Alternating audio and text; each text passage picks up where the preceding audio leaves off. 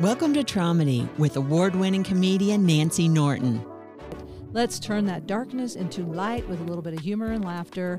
I'm your host. I am a comedian. I'm a registered nurse. And now I am a nurse to the nurses. I'm a healer for the healers. I love to help people that help people. I just love that. Here's a theory I have. What do you think about this? I don't know personally that I can think of anyone who has come to the healing professions without having been wounded.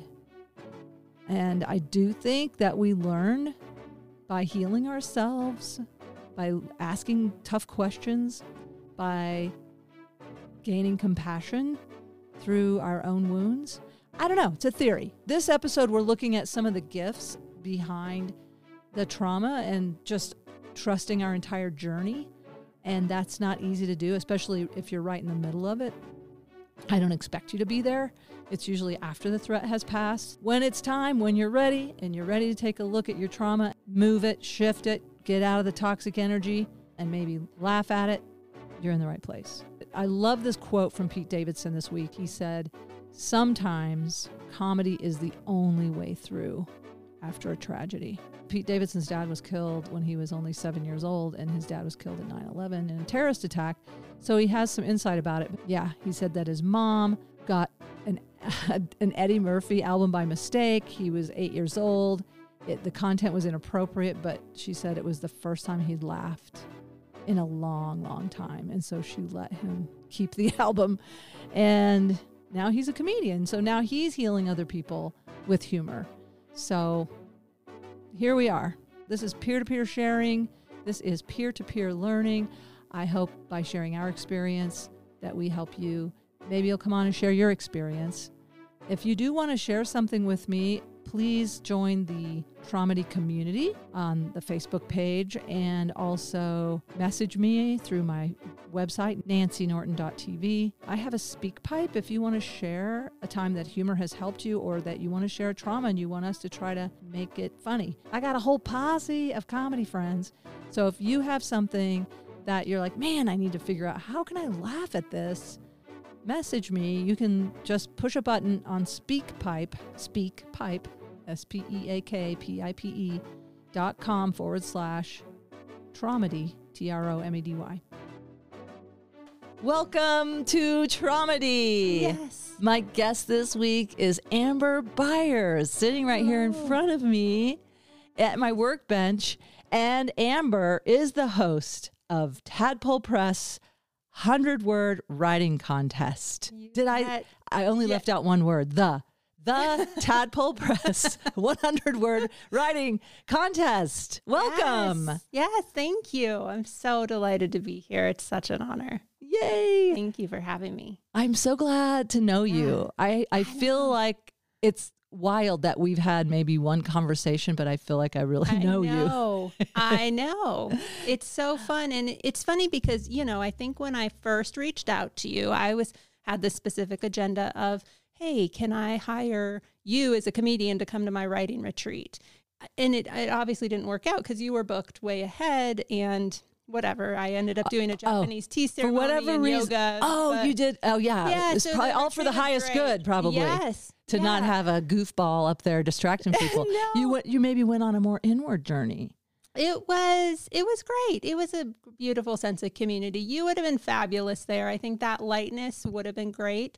But I think the timing, you sometimes get connected to people, even if it's years later, now you're doing this podcast about how to use comedy to overcome trauma. And I've just stepped into really using humor and lightness as healing just recently. So way back then, it's just interesting how it works out, I trust it. I trust the path crossings. You have been in my consciousness on some level because I feel called to write a memoir. Yes. And you're a writing coach. And I do feel like we'll work together on that because I've just been waiting till it just feels like this is it. And I just know in my life, there's a knowing of this is it. This is the time. Yes. And I'm getting closer and closer. Totally. I thought it was going to be because the last time you reached out was not that long ago. Or maybe you had a new offering or something. And I was like, ooh, I want to do this. And yet I'm launching Traumedy, and I'm starting this whole Totally. other And therapeutic again, humor you're course. going down a different route, but it's that connection piece that's like, something's gonna happen here. Say. Yeah, and then the beauty for me is like that we have some common spiritual beliefs and also agender beliefs. Like, wait, what are we even doing with this? I mean, I don't know if it's okay to bring up the whole gender thing right now, but for sure. I'm like, what? I love that. I'm just kind of coming to terms, and I say the kids, anyone under 40. I know it's wrong, but I can't help it. Uncle Nance talks to the kids, and I've always been a tomboy, and I've never subscribed to gender in my heart and soul. But I recognize it's a thing in society, but it never felt like it applied to me. I don't know about you. Did you have a similar or different? I didn't think about it a ton growing up. It's kind of one of those things that's almost invisible. You know, maybe you're just so used to it that it's everywhere. And it wasn't until I was tired of doing my hair and was like, I want to shave my hair. And I was like, whoa, a lot of women have long hair, you know, and this is me as, I don't know, 30s or probably 30s, I think late 30s at the time that I was recognizing this. And then I was like, whoa, look at all these other things. If like somebody said something sexist, I just got fired up about it. And I was like, that is not how it's going to be, you know? Yeah. And my dad told me when I was maybe 8 or 9 or something, there's never been a female president. And I was like, well, that's stupid. I'll do it. And then I grew up and was like, oh, I really don't want to be the president. That's not my thing. I do not want to be in that world. But, you know, somebody else should. Yeah, somebody else should. So, isn't it wild that we still haven't had a female president? To me, that's wild. But, but vice president, how cool is that? Okay, let's celebrate. You're right. Yeah. Let's look at, we have a vice president. Yeah. All right, celebrate. I know. Yay. All right, I'll hit this. Okay. Oh my God, we have an audience. I should take advantage of my roadcaster more often. That's fun. But if you want to, But that was great. But it is cool. So we do have that victory. Well, the other thing I wanted to say before we move into, I want to talk about your Traumedy. Yes. And you did say, hey, this contest, by the way, I would like to know. So Tadpole Press, people can enter this contest. Let's talk about this contest. This is first I've heard. I want to enter it. Yeah. How would I enter it? And when can I enter it? You bet. So go to tadpolepress.com. That's the main website. And then there's going to be a little tab at the top that says contest.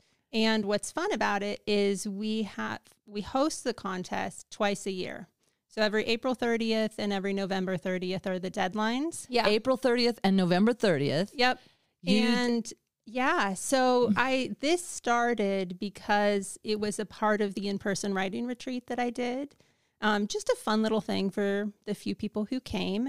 And then when the pandemic happened and I wasn't able to do an in-person retreat, I was like, well, what can I still do to take it online and make it international? So that was November 2021, the first time I opened it up, and it exploded. We got over 500 entries from 33 different countries. Wow. Yeah. And it's just grown since then. I love the length too, because it's inviting. Like, okay, yes. 100 words. I mean, that's something I'm thinking when I look at certain things online that I have a speak pipe, which I want to promote right now because I want people to call me with your trauma, and you can go to my speak pipe, which I think is like speakpipe/Traumedy, TROMEDY. What's a speak pipe? A speak pipe is a way of doing a voicemail without a telephone. It's just on your computer, and you can push a button and talk for 90 seconds and leave me a trauma dump. Trauma dump. I don't know. What am I asking for? But a mini one. A mini trauma dump. You have to be efficient because it's 90 seconds. You can hit Organize your trauma, please. Please edit your trauma down to 90 seconds. And then it's sort of like the 100-word thing, because 90 seconds, like, okay, what is it I wanted to tell you in 90 seconds? So, and then the idea of it, of course, I think my listeners are people who aren't stuck in the victim energy. I don't know, I'm saying who. If you are stuck in the victim energy, that's okay. Like, but what I think you're here because you're willing to transmute it. You're willing to lighten it up now. Yeah. And because I've had part of my life where it's like, don't try to move me out of this. I have been victimized and I am a victim. And so I get it.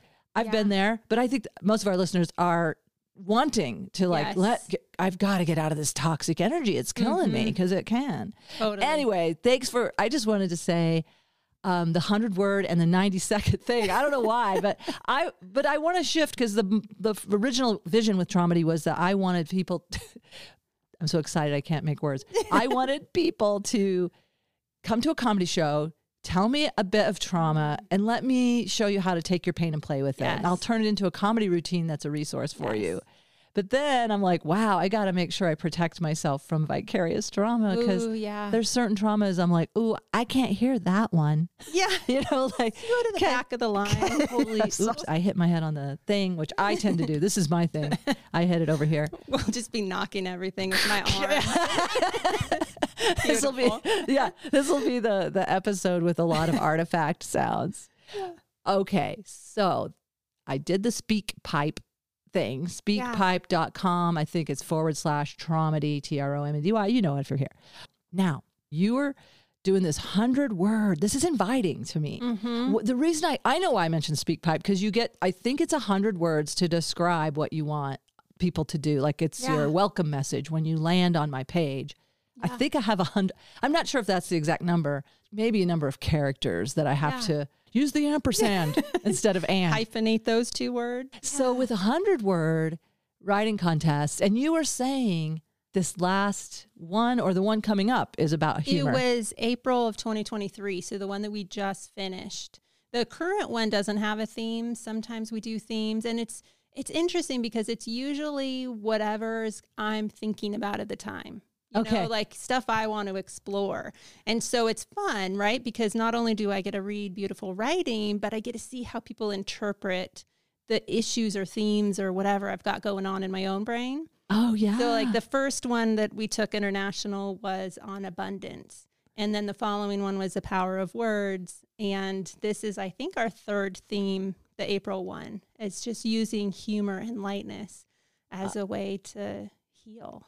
Now, is there a way to see the entries on the website? Yes. So I could go read about humor and, oh my goodness. And then could I contact you if any of those stories, because I share these a lot of times in my keynotes and like, or even here, who knows, we could maybe get permission from a writer to share. Yeah. And actually I did get permission I brought one because I was like, this would be so perfect. All of the 3 entries that won April were very different styles, which was fun. And I reached out to the 3rd place winner of the April contest. Do you want me to read that right now? Sure. Okay. So you were saying the 3 winners were all very different, but you had many more, hundreds of thousands. How many entrants? Just about 900 the last 2 rounds. Wow. We're hoping for 1,000 or more in the November contest. I can't imagine judging that. You said you bring in other people, you judge it along with others. And yes, I have a co-judge and we divvy it up.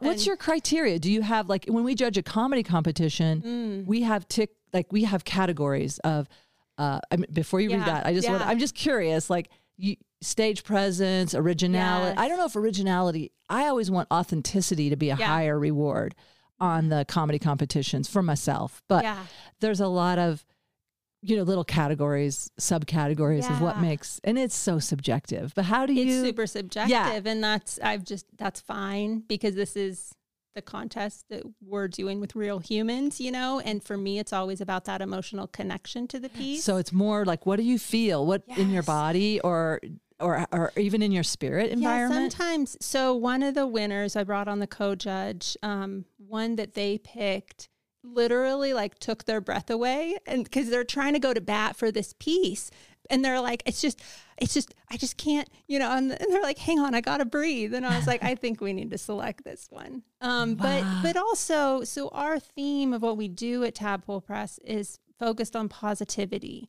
and clever or unique writing, because I have been reading, my mom says I started reading the words, not just the pictures of books, when I was 3. So that's, 4 decades of reading. And so I have seen a lot of the same things being repeated. And so for me, what's interesting is how can you use language in a new or captivating or clever way that does something unexpected? Yeah. Or with a story, maybe there's a little surprise. So it's good writing, Yeah. right? But also just and uplifting. So none of the winners will be super violent. You can talk about something difficult if it's like this podcast, where it transmutes it and brings it up into lightness, but not the total darkness going down into hatred and awfulness. I've seen enough of that. I want to see the good stuff now. Yeah. Or how to, that is, I feel exciting. Yeah. I love light and dark. I like to think about looking at life through a comb and moving the comb very quickly in front of your eyes. That's and cool. There's something exhilarating about the juxtaposition or the change of seasons or in the fall.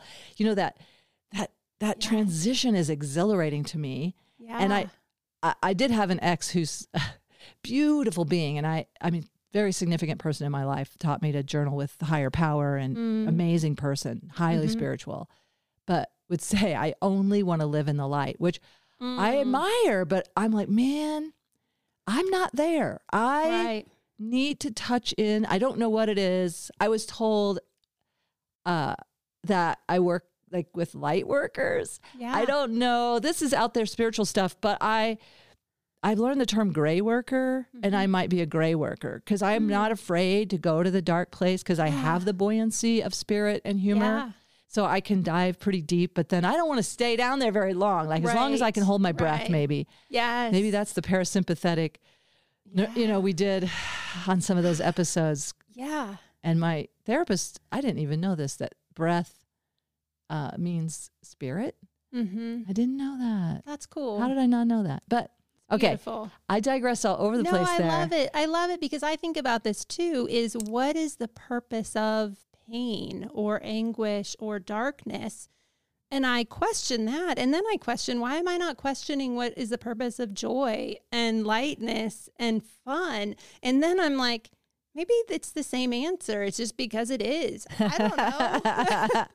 Well, and it helps to experience it in a fuller way, having known the contrast, I guess. I am asking higher power if I may please learn from delight now rather than suffering. Oh, I love that. I'm inviting and I'm promising, I'm like, please, I will listen this time. You don't have to hit me with a board. I do think that's what I've been told by different spiritual teachers is like, the universe nudges and nudges. And then, it knows what you actually need. Yeah. But then you go, no, I'll do it my way.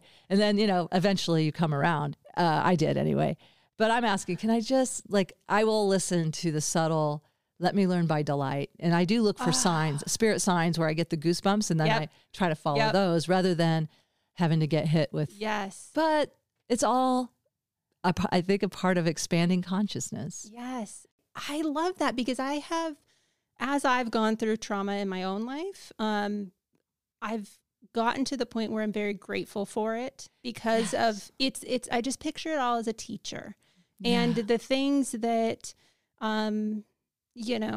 you can learn from dark places is resilience and independence and really, so I just, that whole perspective, I've gotten to it with the darkness, I'm grateful that that's what I went through, but I love the new shift too. I'm ready to learn from the delight. What does delight have to teach? Yeah. And, going back to my very first guest who inspired this podcast, Heather Callahan, who survived a serial killer and how she talks so much about post-traumatic growth. Yeah.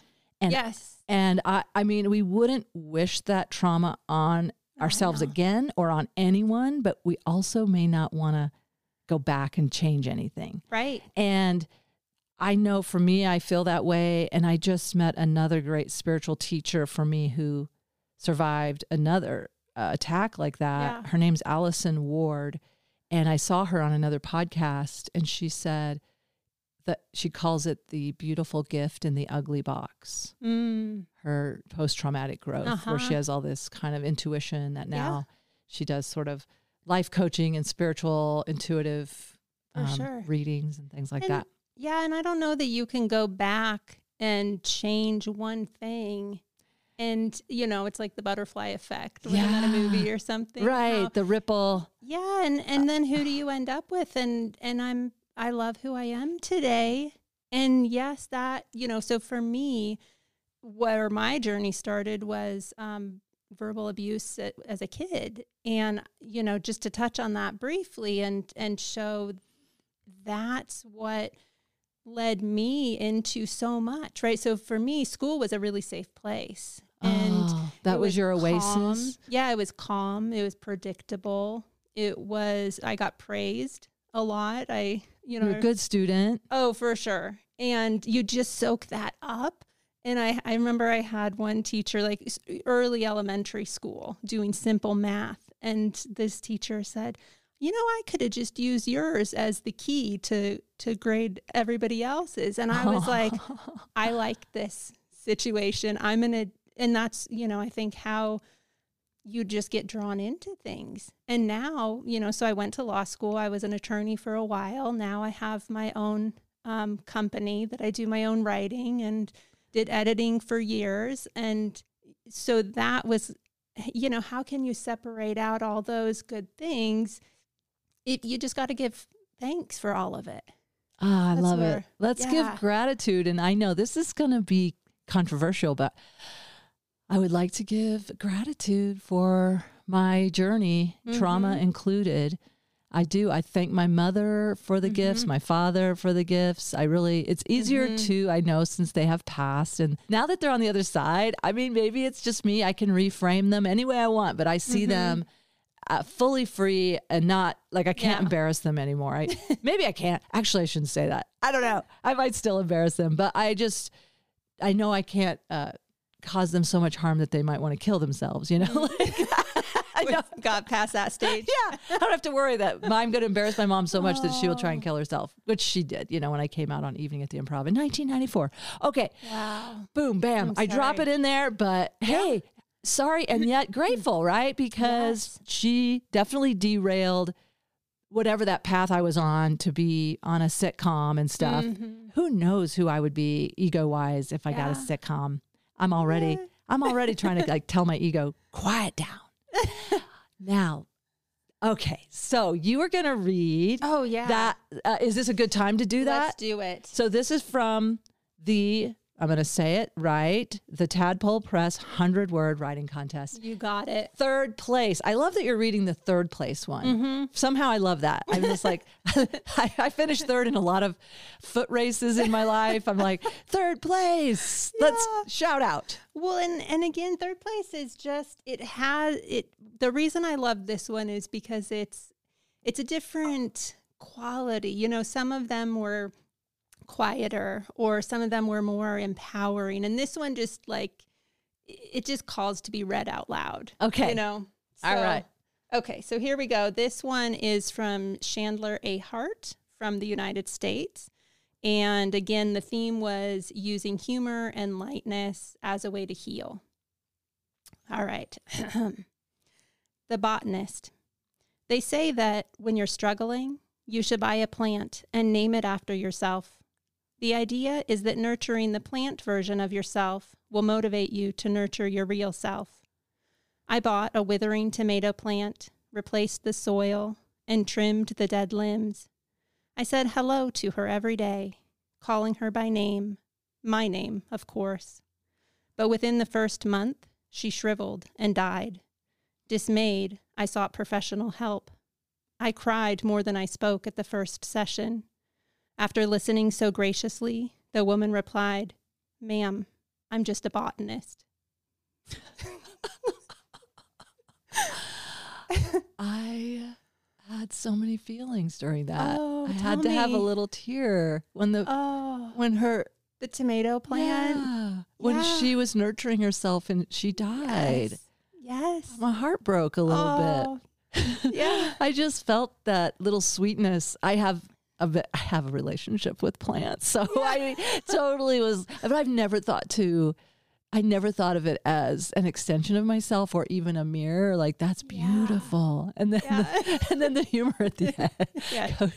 Go to a therapist. I'm just a botanist. Yeah. Because you can picture, right? This person is distraught and they're setting the stage. Like, here, I got to bring it back over again. You know, like they're starting therapy in the first session. Right, because they're, you know, that's what therapists call it. You go in and botanists, you know, you just picture somebody answering at the plant store and getting this whole spiel of like, what just happened?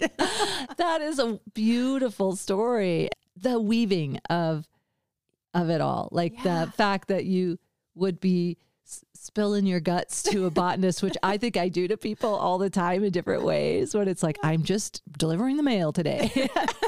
I used to do jokes about when I first came out as a lesbian that I would come out to everyone. Like, I was so excited. Like, I had to tell people at the grocery store, awesome. you know, I'm a lesbian. Okay. I don't know. I had like, you know, just this need to share it with the world. And now, of course, I've come out as kind of nothing. I mean, I've lost the labels. I call myself labelless. Did you ever get any good responses from the people in the grocery store? Or was it always like, okay. Yeah, kind of more like that. More like, yeah, all right, okay.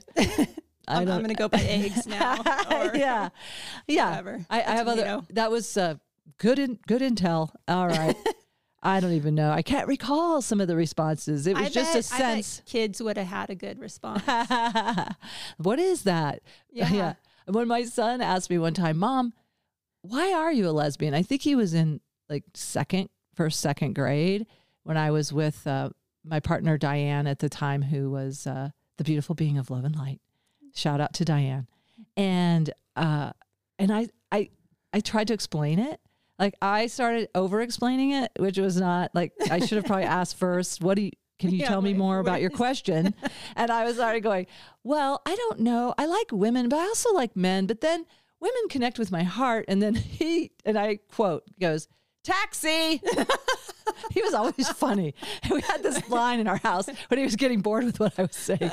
But that started organically because he saw a taxi in Boulder, Colorado, which was rare. Awesome. He's like, taxi, like squirrel. I'm bored. I got to use that line. Taxi. Okay. All right. Oversharing Nancy. Probably people at home right now going, taxi, come on. Safe word. That's our safe word when I'm getting too TMI and more than you needed to know. Okay, tell me more about how you interpret it more, because I just got emotional, and then I love that they were talking to a botanist. And it is, you can honor that sadness, and it's also, I pictured it. So this was 2023, right? So we've gone through the pandemic by now, but that struggle that people have is real, and you can just picture people being like quarantined at home. Like, what do? I don't know. I'm going to buy a tomato plant, but they chose not a healthy, vibrant one. They chose a withering one. Yeah. Right? They wanted to nurture one that was struggling. Yes. And just the whole thing went wrong. And they're like, oh God, what does this mean? And it's, you know, about how do we interpret the circumstances around us? And this person clearly interpreted it as being so personalized. My life is doom. But the thing that they did so well with this is they transmuted that pain and took it into, okay, now we just got to laugh at ourselves. Yeah. Beautiful. All right. So it can touch on both the light and the dark, right? Yes, simultaneously. Yes. Yeah. And that's something, I don't know if you've heard of the Course in Miracles, I struggled with the first chapter. And again, shout out to Diane. She's tried to get me to live in the light. But she's done it twice. And it is, I think there's beautiful messages in it. But the point of it, what the beginning was, you cannot live in the light and the dark. Or you can't be in fear and in love. And I'm like, yeah, I can. I can. Like a roller coaster. I'm seriously terrified. I'm not somebody who really enjoys it. I have but I force myself to go on roller coasters sometime just to conquer some fears and probably that trauma. Who knows? But I do feel like I can hold both of those. I don't know that. I don't know. Am I really, or am I just switching real quick? I don't know.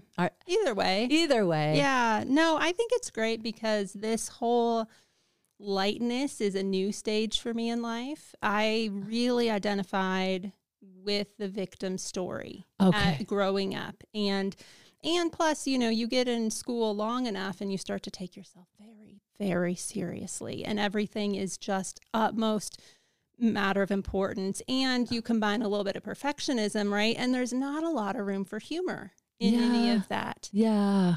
And I think it was as my mom she passed away about 2 years ago now. Yeah. And as she was going through that process, really at the end, that's where I started to realize there's something here in this humor that could benefit me. And, instead of just focusing on nose to the grindstone, focusing on resilience and academics and entrepreneur being and all so that type driven A. and yes. And it's like, here's how I think of it.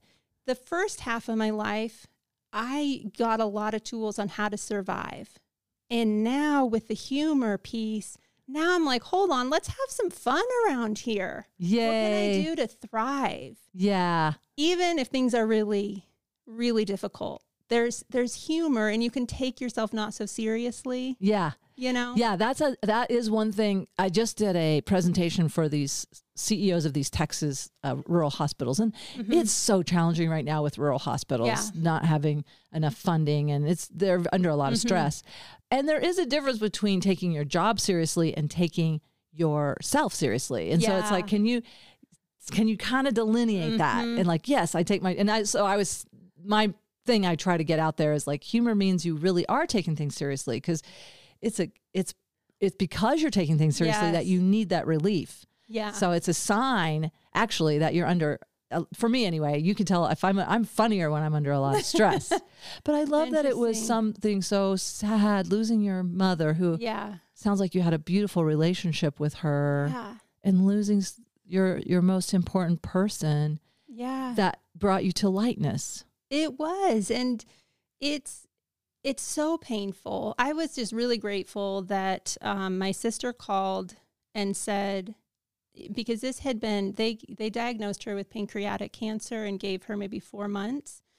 And we're on like, I don't know, a year and a half in, right? And so my sister calls. She was resilient. She was stubborn as heck. I mean, she was determined to live. Yes. And part of that was she wanted to hang on until my dad was ready. Oh, because they're still married, or they were separated, or so this is my other dad, my stepdad. Okay. So she's married with my stepdad and just really didn't want to leave him alone, because they had been together for almost 40 years, 35, 40 years by that point. So she was hanging on for him to get ready to be able to manage without her. Yeah.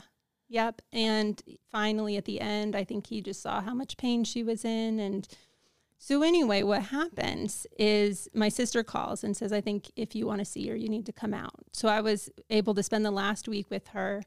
And she was independent too. There was only about 24 hours where us kids got to take care of her at home with, she'd been set up on hospice and whatnot. So we did shifts, and we didn't know how long this would last. We didn't know if we were looking at 3 days or 3 weeks. You're just, and time anyways goes into that funny space. Yeah. So we did shifts, and for some reason we thought 4 hours. We'll do 4-hour shifts like through the night. And then they're like, somebody's got to sleep. So we put it into 8-hour chunks. Okay. And so I was sleeping, and I said, I want to be in the room with her at the very end. My brother was like, I don't want to at all. Some people, my brother didn't want to be in with my dad. But you did, you were clear. And so I woke up after sleeping for 8 hours, and it's the first morning after we let us take care of her. And I ended up getting in right after she'd passed, because my sisters, we didn't really know, Yeah, if you don't know, you don't know. Yeah. Because she had the signs that or she just left really quickly. Yeah, but what happened was I'm actually glad that I wasn't there at the moment, because so their bedroom has a sliding glass door onto a little patio, and there's constantly a debate with Squirrels and my dad. And as my mom is dying, my dad starts banging on the sliding glass door saying, "Get out of here, get out of here." And so my two sisters who are in the room are like, "Dad, like, what are you doing? Mom is literally taking her last breath right now." And you're banging on the door, yelling at Squirrels. So I came in right after all this happened. And I was like, thank God I missed that, right? But it was beautiful, because then we just started talking about, well, Mom was so squirrely and stuff right before she'd passed, doing, she wanted to tell us like the answer to the mysteries of the universe. And then she's like, I forgot. And we're like, oh my God, we almost had it. Because they do kind of go back. I do think when people die, I did help people through. And so she was getting these downloads of the meaning of life. Ultimate power. And then she's like, I forgot. And we're like, Mom. So anyway, we're like, I think your spirit was in those squirrels, because there was this one that was looking in and, eating all the bird food and whatnot. And that's why my dad hated them. So I was like, you can't. Well, and honestly, she probably needed to hear, how clear can you get if you've held on 1.5 years waiting for him to be ready and he's banging saying, "Get out of here. Get out of here." I was like, okay. That's what she needed to hear. So that Christmas, I got my dad a little squirrel feeder and some peanuts. I was like, make sure you feed Mom. Don't scare her away. Okay. Okay. So, and today, what happened on my porch, which doesn't happen every day. Yes. A little squirrel came. Roscoe. We've named, we don't know, it could be several squirrels that we have just named Roscoe, but I hadn't seen Roscoe this week at all. I just want you to know. Really? No, Roscoe hasn't been around this week. So, and I was talking to you about something, about having like a writer salon in the yard. Yeah. Because I said, come look at my deck. And then I'm telling you something about, and then you go, wait, there's a squirrel right there. Yeah. And it was like, it was right. I do. Totally. Squirrels are important to me. I forget which stories I've shared on here, but that's beautiful. Yes. And I will go back to because my mind, I have the ADHD squirrel brain. I always say I'm part squirrel because my dad lived on squirrel during the Great Depression. So there's a lot of squirrel. There's a lot of squirrel up in here, as you could tell by my brain. But I love squirrels. And yes, I will eat them if the quinoa runs out, I always say. But I have been with people, I'm telling you, that is beautiful, that your dad was saying, get out of here. So many things came to my mind, which people, so many times when they're dying, their family member has to say, it's okay. Yeah. It's okay to leave. I've seen so many people hang on until their significant other, their mother or whoever it is said, you just, it's okay. Yeah. And to tell them to like, so forcefully. Yeah. Get out of here. And like a lot of people say, they'll open a window so the spirit can go out the window, as if they don't really need the open window. But I mean, for him to just kind of banging on a glass door and wow. And just that whole experience. So then later that day, my mom's passed away. I don't have a lot of experience being around dead bodies, right? I've been at funerals of grandparents and whatnot, but we're all just processing it in our own way. And my mom is very peaceful in the bed, and we each took turns, going in and saying our farewell. And so when I go in, I was like, I just want to lay down next to my mama. Aww. So I lay down and I put the blanket over us, and I'm just sobbing and telling her thank you and all these beautiful things. And also thinking, is this weird? Is this because it's my mom, but it's not my mom. It's in those first few hours when it's now just a body, but it still doesn't. And so, and you're also like, in our culture, there's not a lot of interaction with dead bodies. And So all this is going through my head, but at the same time, I'm just feeling like this is so right. And this is my mom, and just letting that grief pass through me. And as I'm questioning this, my sister, who was in the shower, comes in buck naked to my mom's dresser and is like, going through her clothes because she wants to wear my mom's clothes and just feel that closeness. Oh, that's so And beautiful. so I was like, She's coming in naked. You're and I'm in the bed with my mom, and just nothing to see here. right. And so it's like, you can be very serious and analytical about it, or you can just acknowledge this is just some part of weird life, and it's beautiful and funny. And there was that message afterward, like, okay, we just can't take ourselves too seriously. Yeah. And at the same time, very serious, like sacred. Yes, like sacred. It's a sacred space. Mm-hmm. And humor can be sacred. Like the Yes. authenticity of it all. Yeah. To me, my love language is authenticity and transparency. I just get off on it, like it has a vibe. And I just saw an Instagram reel this morning that said they have measured vibrations of emotions, and the highest vibe is not love, but authenticity. Interesting. And I don't know how that's an emotion. Authenticity is not really an emotion. So I got to look more. It's like a behavior I think of. I'm trying to think now of. It's a way of being. I don't know. I'm going to look up how that is measured. Right. But I will try. That just is so authentic. Yeah. This is so real. And and yet, like it all is happening at once. It is. You're grieving. I mean, it's so, our brains can't really comprehend death. It's just so weird. Like that, they're here a second ago, and now the only comparison we might have is when your child is born. Like, it's so weird that they didn't exist. Just right. They didn't take a breath a second ago, and they take that. I'm so grateful for my nursing career that I got to be present for births and for the whole cycle. Yeah. And I didn't get to birth my son physically. Yeah. So it's like, I really miss that. Yeah. I have to have a little tear all of a sudden. I'm like, just let that come.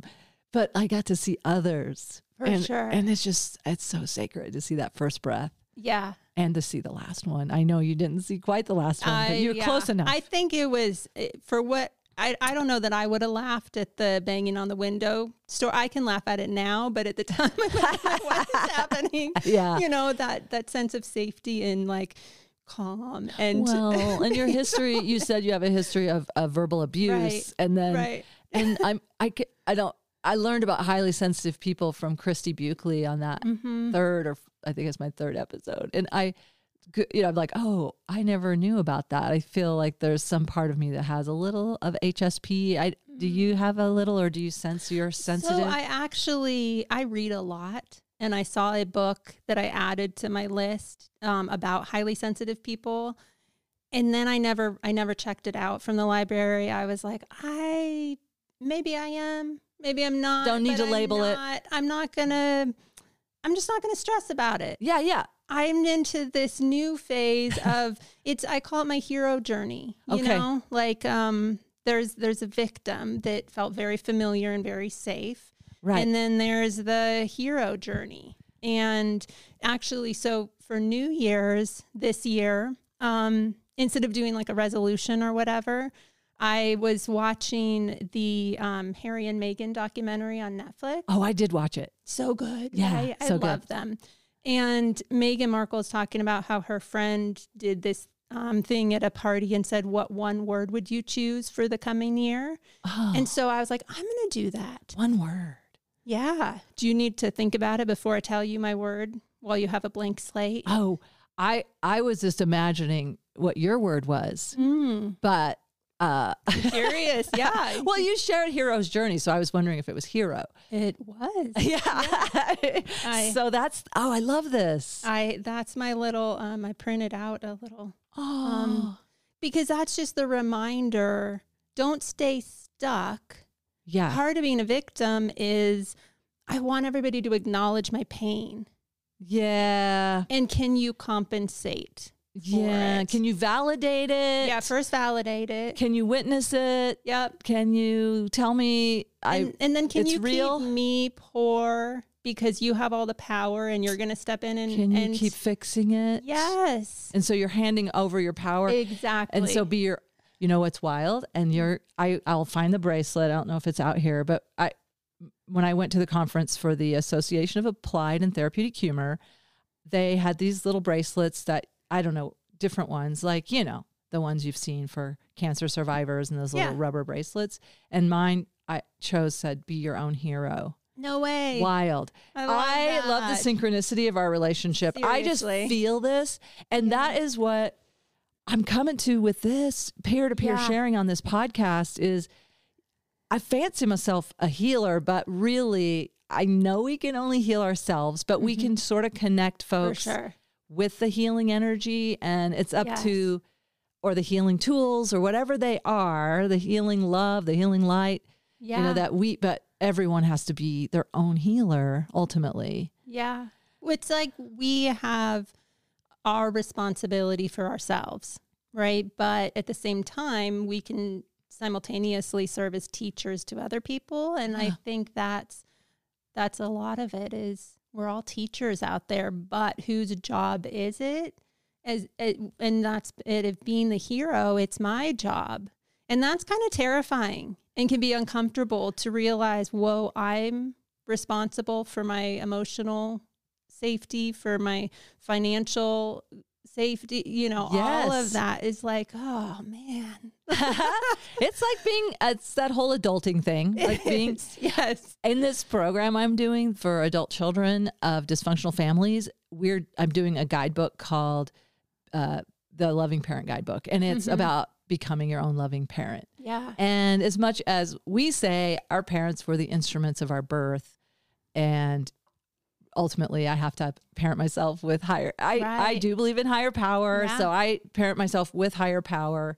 And I don't know myself as an adult. I realize sometimes I know my inner teenager. I know my inner wounded child, but I'm just at 63 years old getting acquainted with my adult self. Well, it's your newest identity, right? Better late than never. But I'm just starting my adulthood at this age. So beautiful though, you know, to step into that, and who cares what age it is? Hey, I'm glad to do it. So that being your own hero, being the person who picks you up, but then there can also be people along our path that help pick us up. Sure.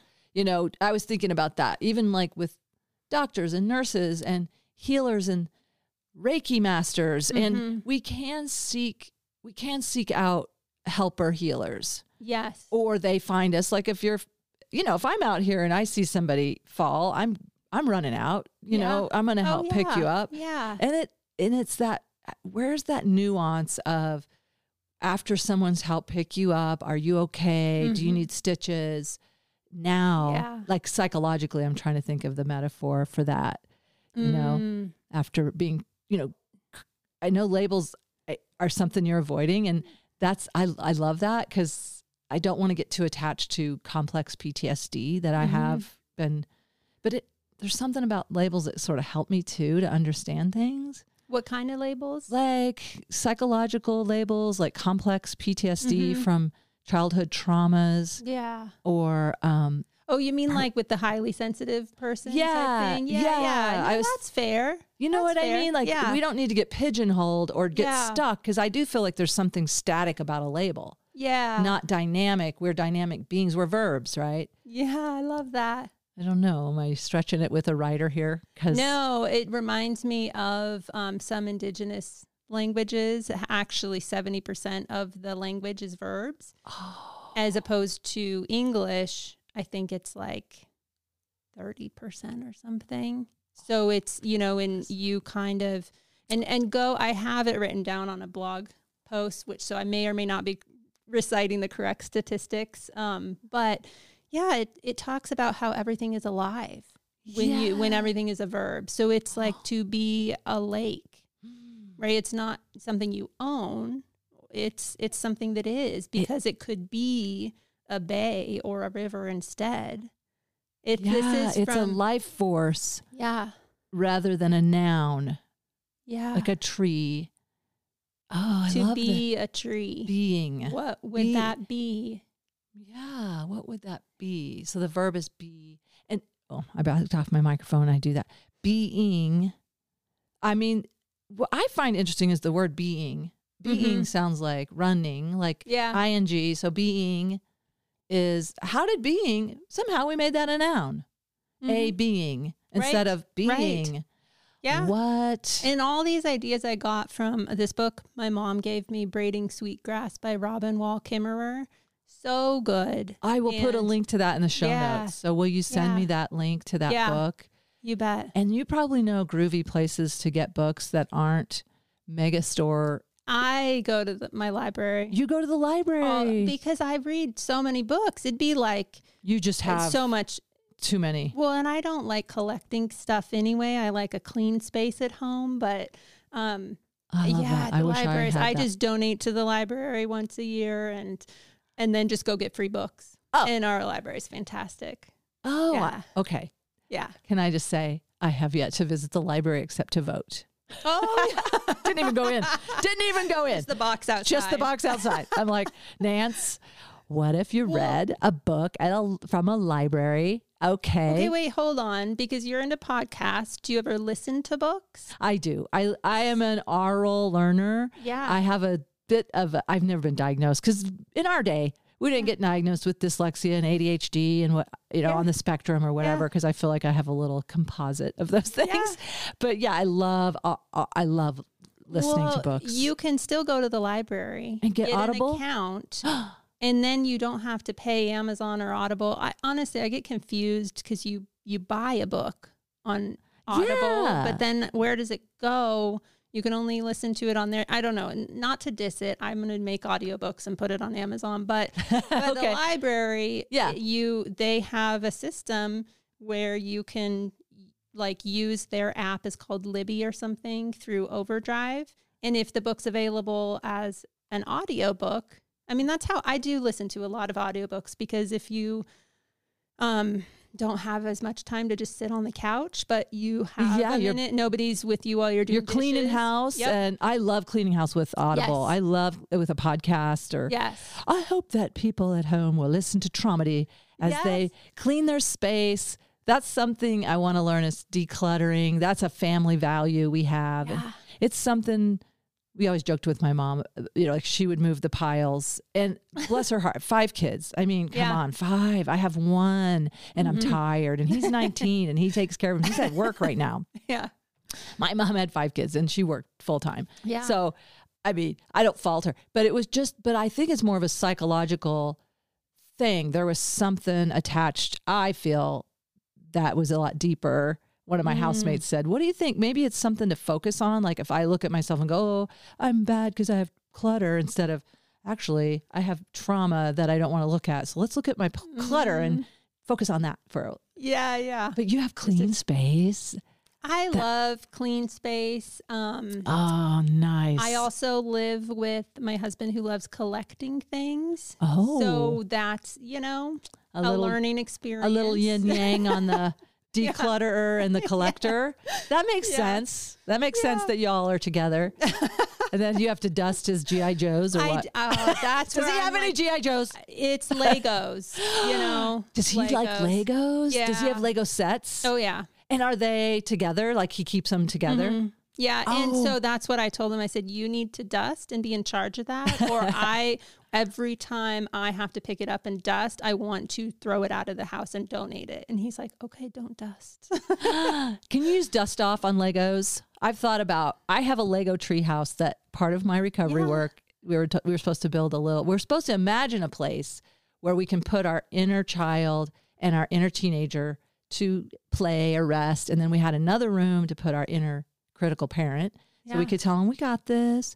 And I visualized this treehouse, and I kid you not, that very day I went to the brick store, and there was this treehouse that looked exactly like the one in my mind's eye. And I bought this treehouse. I love that so much. And they said to build it or make it or draw it. So I have this Lego treehouse. That is so cool. But I've been thinking about how to dust it. So can you use dust off? I'm like, I don't know the force. I got to check. I'll have to check.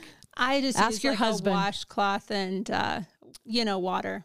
I like to clean without chemicals. Oh, right. Dust off has the propellant that probably destroys the ozone. Probably. Maybe I'll get a little feather duster. Yeah. I'll show you my treehouse. I want to see your husband's Lego collection now. Yeah. Wow. So that's interesting. I love that, that you've set a boundary. That's part of the hero. You're being your own hero. Yes. Instead of getting resentful or angry, just set a boundary and like, hey, I'm not going to dust this because it frustrates me because I vibe with clean, dusted surfaces. Yeah. And it probably does. I know that helps your organization and writing and everything. And it ties into my perfectionism a little bit and, my organization.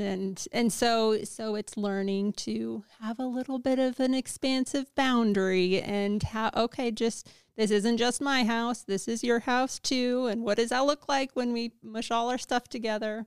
But he's great. Yeah. Oh, you're so lucky. I have yet to manifest a partner that I got to be my own best friend first. That's the problem. But I'm glad that you have this beautiful person in your life and your family. Yeah. So now that you've come to lighten up a little bit, have you had a shift in the milieu of your home? Because when I read these articles about therapeutic humor, I'll give you a second to think about it, but it changed my life. I started reading these articles. I was, catching my look in my own phone when it was off, like, I didn't know I was looking so angry all the time and tired and crabby. And my son's having to look at that face. Yeah. Oh, so I was like, hey, and then I saw these articles and I started playing and I just learned the term gamification and I was doing fun. that gamification. I was doing it. I started gamifying, like cleaning up. We'd put on the same music, Honky Tonk Heroes on what is KGNU in Boulder, Honky Tonk Heroes on Saturday morning. And then we would clean to Honky Tonk Heroes. That's great. And then we have a dance party at night after we clean up. Then we put on it when he's little, we'd put on dance music. And then to go out the door, he hated socks. We stopped it. We just started having sock bomb fights. So I started making these gamification of lightening it up. It shifted the whole energy. Yeah. Anytime something really bad happened, we turn into a Monty Python sketch. Like, oh dear, if you put a bad British accent on something, it's like hard to be angry. What did you spilt the milk and it's going in your shoe. Oh no. And we're late. Not on top of everything too. Right? Yeah. So it's a little thing. And I'm sure it wouldn't work for British people who are annoyed, but I wonder how that. I apologize to they do American accents. Yeah, I bet they do like a redneck accent or something. Yeah, like, I was thinking fire. South. Yeah. South. Well, shoot fire. We've spilt the milk. That's funny. No, it's interesting because when you asked, how is this lightness, what does that look like now that I introduce it into who I am and my relationships? And I was like, ooh. That I love the accent and your gamification. I was like, maybe I need to do that a little more because I think how it kind of manifested this year was there's, when you do really deep work and you're creating a new identity and it might be good. You might be moving toward the light, but it's like, for me, I had to go into the deep, dark, murky stuff and bring it all up. So we've just had tremendous fights this year because it's like all of this is just getting come up in order to be released. And thankfully we've been together long enough that, we've adopted and changed who we are and we just always navigate that. But yeah, I mean, it was intense. I wouldn't say there was lightness like quite yet. It was more like the upheaval of getting all of that darkness and murkiness. You just picture the murk or the muck at the bottom of a swamp. Yeah. Yeah, it makes your face go, ugh. Yes, yeah. I'm probably doing that thing Things with my that make your face go, oh, I don't like this. It's like I used to get so crabby when I cleaned the bathroom. Like, I don't want, like I'm kind of germophobic. And I'm like, I say germ aware. But anyway, if anybody else calls me that, I'm like, no, I'm germ aware. But I get that icky feeling, or that real agitated or just, you're on the edge of a trigger probably because you're unearthing old traumas. And so as you're unearthing that with your partner, you're fragile and it's a lot to manage. Be gentle with yourself. Yeah, thank you. It feels like kind of a birthing process. And that's painful. It is painful. It's leading to something beautiful and good. But so I think that's my lightness is like there's the pain part of that, bringing that to life at the moment. And during a woman, and I've been there when women we call that last phase of labor is, I call it situational narcissism when I'm under a lot of stress. I haven't given birth, but I've been through painful things that make me very like inwardly, I'm trying to survive right now. And the world you can't take care of other people when you're birthing. You have to go within so deeply and it's so painful. It's not, you wouldn't even think about laughing right then. Right. Because it feels like life or death. It feels kind of like life or death, doesn't it? Yeah. So that's interesting. And then, but afterwards, then it's like, oh, looking back, okay, that was, because one of the things I have people share stuff during shows. And one of them, this woman was sharing when her doctor was stitching her up after giving birth, doing her episiotomy repair. And she just farted in his face. I was like, oh man. I go, I bet that woke him up, if he was tired. Like a lot of times they get called in the middle of the night. Maybe maybe it was for the highest good that he needed that for the drive home. So he'd stay alert, like, oh shit, that woman just farted.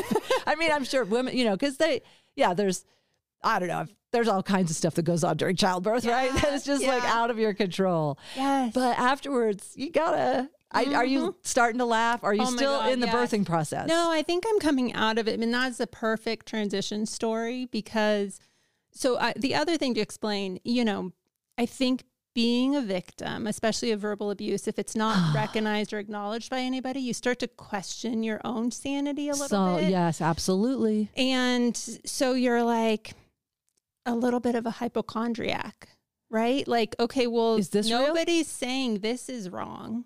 So something in me and my body must be wrong. Right. That's how something's wrong with me. And that's what we do, especially with parents. Yeah. It's me. It can't be them. Right. And you internalize it all, or I internalized it all for years. So anyway, I would have this experience of like, well, something with my body must be broken. And every time they'd be like, no, you're fine. Well, so this, if you're okay going into medical stuff, I'll just share this. And I'm just going to check the time real quick because I want to hear this and I want to make sure that I can, because I think I have a 1:00 appointment. Yeah. Amber, we might have to resume this. That's okay. I thank you so much. I literally have to jump in my car to I didn't know it was 12:40. It's 12:40? It happened because we love connecting and the time goes like that. Yeah. All right. Stay tuned. We may have a part 2. Perfect. Like we did with Wendy Friesen. Okay. I would love to have a part 2 with you because I feel like there's a whole nother... The next step. Yeah, I'm loving the part 2s. I got to say, this is my second part 2. Okay. Thank you, Amber. Thank you for this hour. Thank you so much. And I have enjoyed it thoroughly. So I'm going to turn off this machine and we'll tune in next week for Traumedy Tuesday. All right. Bye. Bye. I want to thank my guest, Amber Byers. She will be back next week. Traumedy Tuesday, part 2 with Amber Byers. It's a good one. I've already heard it, just so you know. And I want to thank my son for putting together this music loop for Traumedy. And he promises season 2, he's going to change it up. I don't know what it's going to be. He's busy. He loves composing and arranging, and he's got other stuff going on. So I have to wait. And I want to just thank you, the listener. Get a hold of me. NancyNorton.tv. Reach out to the Tadpole Press, tadpolepress.com for Amber Byers. Get in that writing contest, 100-word writing contest. And what else do you want to know? Do you have any questions? Let me know. Join the SpeakPipe. Push that button, speakpipe.com/traumedy. Have a good week. And remember, no matter what, keep laughing. Do you know someone who's isolated with trauma? Share the Traumedy podcast.